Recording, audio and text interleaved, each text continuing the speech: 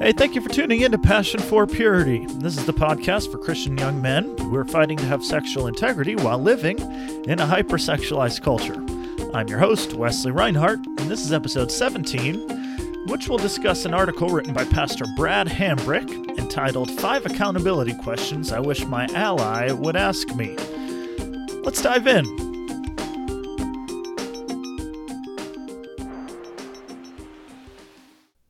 Hey, thanks for tuning in today. So today we'll talk about an article that I originally came across from my dad, who came across it on the Covenant Eyes website, written by Pastor Brad Hambrick, and he is the pastor of counseling at the Summit Church in Durham, North Carolina. And he's written several things, but this article is on healthy accountability. And so today, just simply read through several parts of the article and make a few comments on them and hopefully encourage you in your daily life and discipleship relationships to grow towards greater transparency and healthier discipleship and healthy accountability. So we'll start towards the top. He says, I don't like the word accountability partner any more than I like the word diet, and I dislike them both for the same reason. They sound like an exception and a punishment rather than a lifestyle and a gift. No one is going to live on a diet or in an accountability relationship. They'll do it for a little while and then they'll stop. We know this. So let's quit saying it. What's the alternative vocabulary to accountability? It's friendship. Every instance of accountability that I've seen endure did so because the two or more people were friends and acted as allies on the journey toward a porn-free life, not because they enjoyed going on a sin hunt. A concept we'll debunk in a moment, but let's take it one at a time. So, what if you don't have a friend who will serve this role? Step 1, make yourself accountable, which is radically different mindset from having accountability. If you're married and struggling with sexual sin, this is a vital step in protecting your spouse. Step 2, see who appreciates the authenticity of your actions. People are hungry for authenticity. Live the kind of relationship you want to see and see who is drawn to you. Invest in that relationship you develop in point number 2 in the ways described below. End quote. So there we have it. That's his introductory remarks on accountability. And first, I think he's spot on. He hits on that note of accountability is such a big word with so many syllables, and it's always very negative, as if, it's a corrective measure. But he pushes us towards friendship, and really, as he comments later on in the article, this is discipleship that we're talking about. And so, yes, we say we can't get free of sexual sin without accountability, but that accountability just sounds so wooden. We need more than that. We need discipleship. So if we're living in our local church or our Christian community setting, then we're going to have this. And so we can talk about it as it's discipleship and friendship, but give it the characteristics of accountability, and thus we can kind of avoid the negative jargon. And I like what he says there about finding it if you don't have it. See who appreciates the authenticity of your actions, like you said. And this is just so true. And in most of the church circles, at least that I'm in, of more conservative churches, like we've said before, talking about sex, talking about real sin struggles is more taboo than it should be. And so I find if you're willing to sit down with someone and be transparent about where you are tempted and where you are sinning, people will flock to that. They will appreciate your authenticity. So don't be afraid to let your walls down and have that transparency. He moves on, and I won't read all of what he says, but he draws several important aspects of accountability. One, that it's got to be on a trust relationship and a friendship. So if you deepen your friendship, the trust and thus the accountability will grow deeper. And 2, he talks about the need to identify pre-crisis contributors to temptation. And that's also a valid point. It's not just the sin. It's the setting around it that in a discipleship relationship you and your partner need to talk about. And then he gets to these 5 questions, and I think these are well said. They're not ends in and of themselves. They're meant to be a little bit open-ended, so that you can use them as a springboard to get into healthy conversation. So question number 1, and this is where I'll quote him directly. He says, "What are you doing to enjoy life? We sin because sin is fun. We enjoy sin, at least for a little while. The more we deprive ourselves of legitimate pleasures, the more we will be susceptible to the temptation of illegitimate pleasures. A friend who spurs you to avoid illegitimate pleasures should, just as passionately, call you to pursue legitimate pleasures in balance with your life responsibilities. Shooting the breeze about your favorite hobby is not just wasting time while your waiter brings you breakfast. It's part of the accountability relationship." End quote. So that's a wonderful point. And if you've been in a accountability group or a program for any length of time, you probably know that kind of wooden, robotic feeling that comes from, okay, I have to tick yes or no and check the boxes as to what I did or didn't do.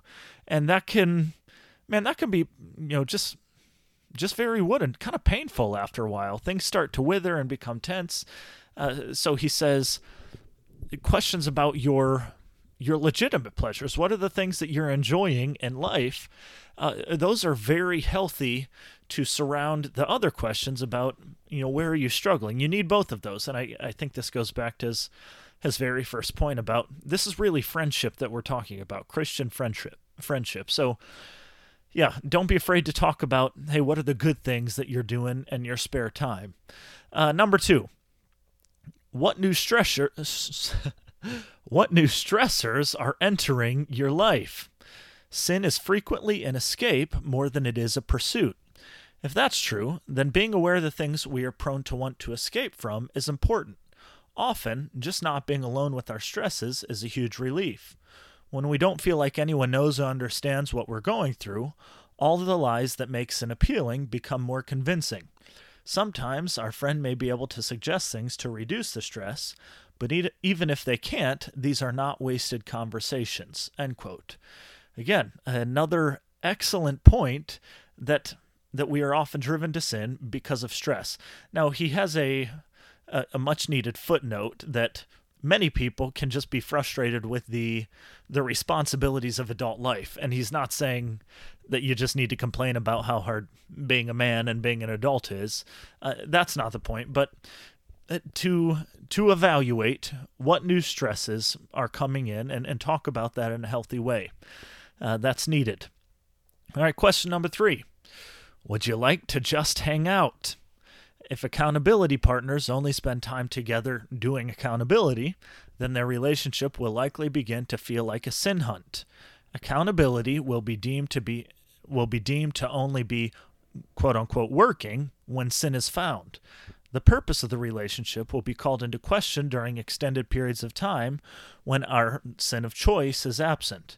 The result is a neglect of the relationship and creation of a context riper for temptation during, quote-unquote, the good times. So, again, this is it's all kind of tying into the main theme of the article.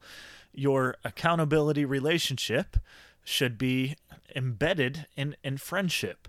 And I like to think the term Christian discipleship, it draws on this. It's not just a curriculum that you're working through. It's not 10 steps. It's life with life. And so that's something that's needed if you're going to have healthy accountability. Number 4, this is another question along the stresses line. He says, and I quote, "Who or what is getting too much airtime in your thought life right now?" This is similar to the stress question, but does not have to carry a negative connotation.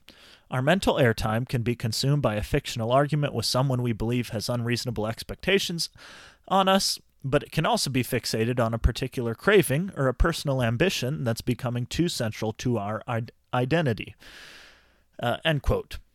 Again, that's another excellent kind of springboard question, because if we think about the Bible verses, walk in the Spirit and you'll not fulfill the lust of the flesh, or pray without ceasing, or in this law we'll meditate day and night. God has a plan for our mental capacity. He just does. And we can either submit that to the Spirit or we can submit it to our flesh. And so this question directly causes us to evaluate, okay, where has my head been? Has it been on the eternal or on the temporal? And what's getting too much of the temporal attention? Again, just a very helpful question to begin with. And lastly, question number 5 in the article, and I quote, "What are you passionate about in the coming weeks, months, or years? How's it going?" Your friends should already know, but if they don't, then they have to know what it is before they can ask how it's going. Part of what sin does is rob us of the time and energy that God desires us to invest in the things that He made us to be passionate about. In that sense, sin is a parasite. It lives off resources intended for another purpose. End quote. Man, that's a great sentence. Sin is a parasite. It lives off resources intended for another purpose.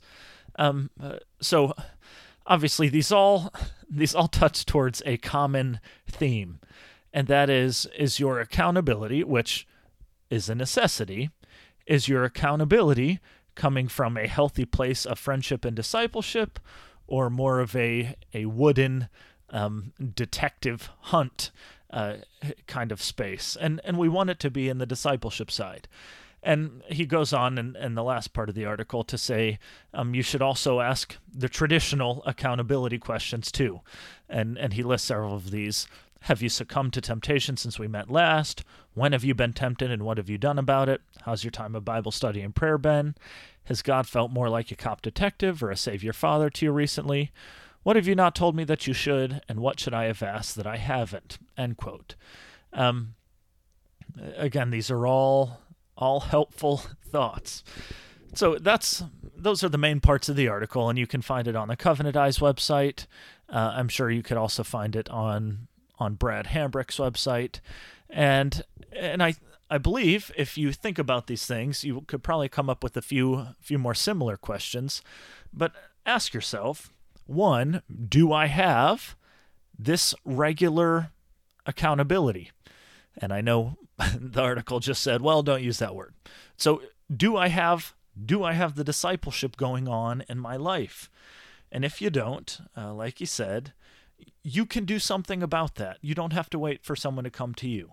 Go, be transparent, be humble, and you'll be amazed at what that produces.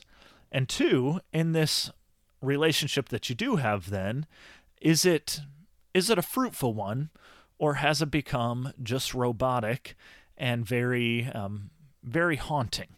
Is there organic life growing in your discipleship relationship? And hopefully you will have that in someone from your local church. And if not, you can go ahead and seek to create it. So there you go. I hope that's been helpful to you. Just a few fascinating questions, and through several people that I talk to on a regular basis, some from my church and even some in my family, I found these questions to be helpful as well. So think, who am I being discipled by? Who am I being discipled with? And who am I seeking to disciple? And get to know them better, push them to Christ more effectively with some of these discussion points. Hey, thank you for tuning in today. I wanted to mention last week's episode, we talked about the rebranding that we're looking to do. And so that still stands. If you can think of a name, or you are good at graphic design, or you know someone who's good at graphic design and could create a simple and clean brand for the podcast, that would be great. And we are a sexual integrity podcast targeted towards young men in their teens and 20s and 30s. But it doesn't have to be just that. We want to zoom out just a little bit towards what it means to be a Christian young man. And again, your sexual integrity is, I'd say that's the majority of it. But there's other things in there too. So a podcast for Christian young men in their teens, 20s, or 30s.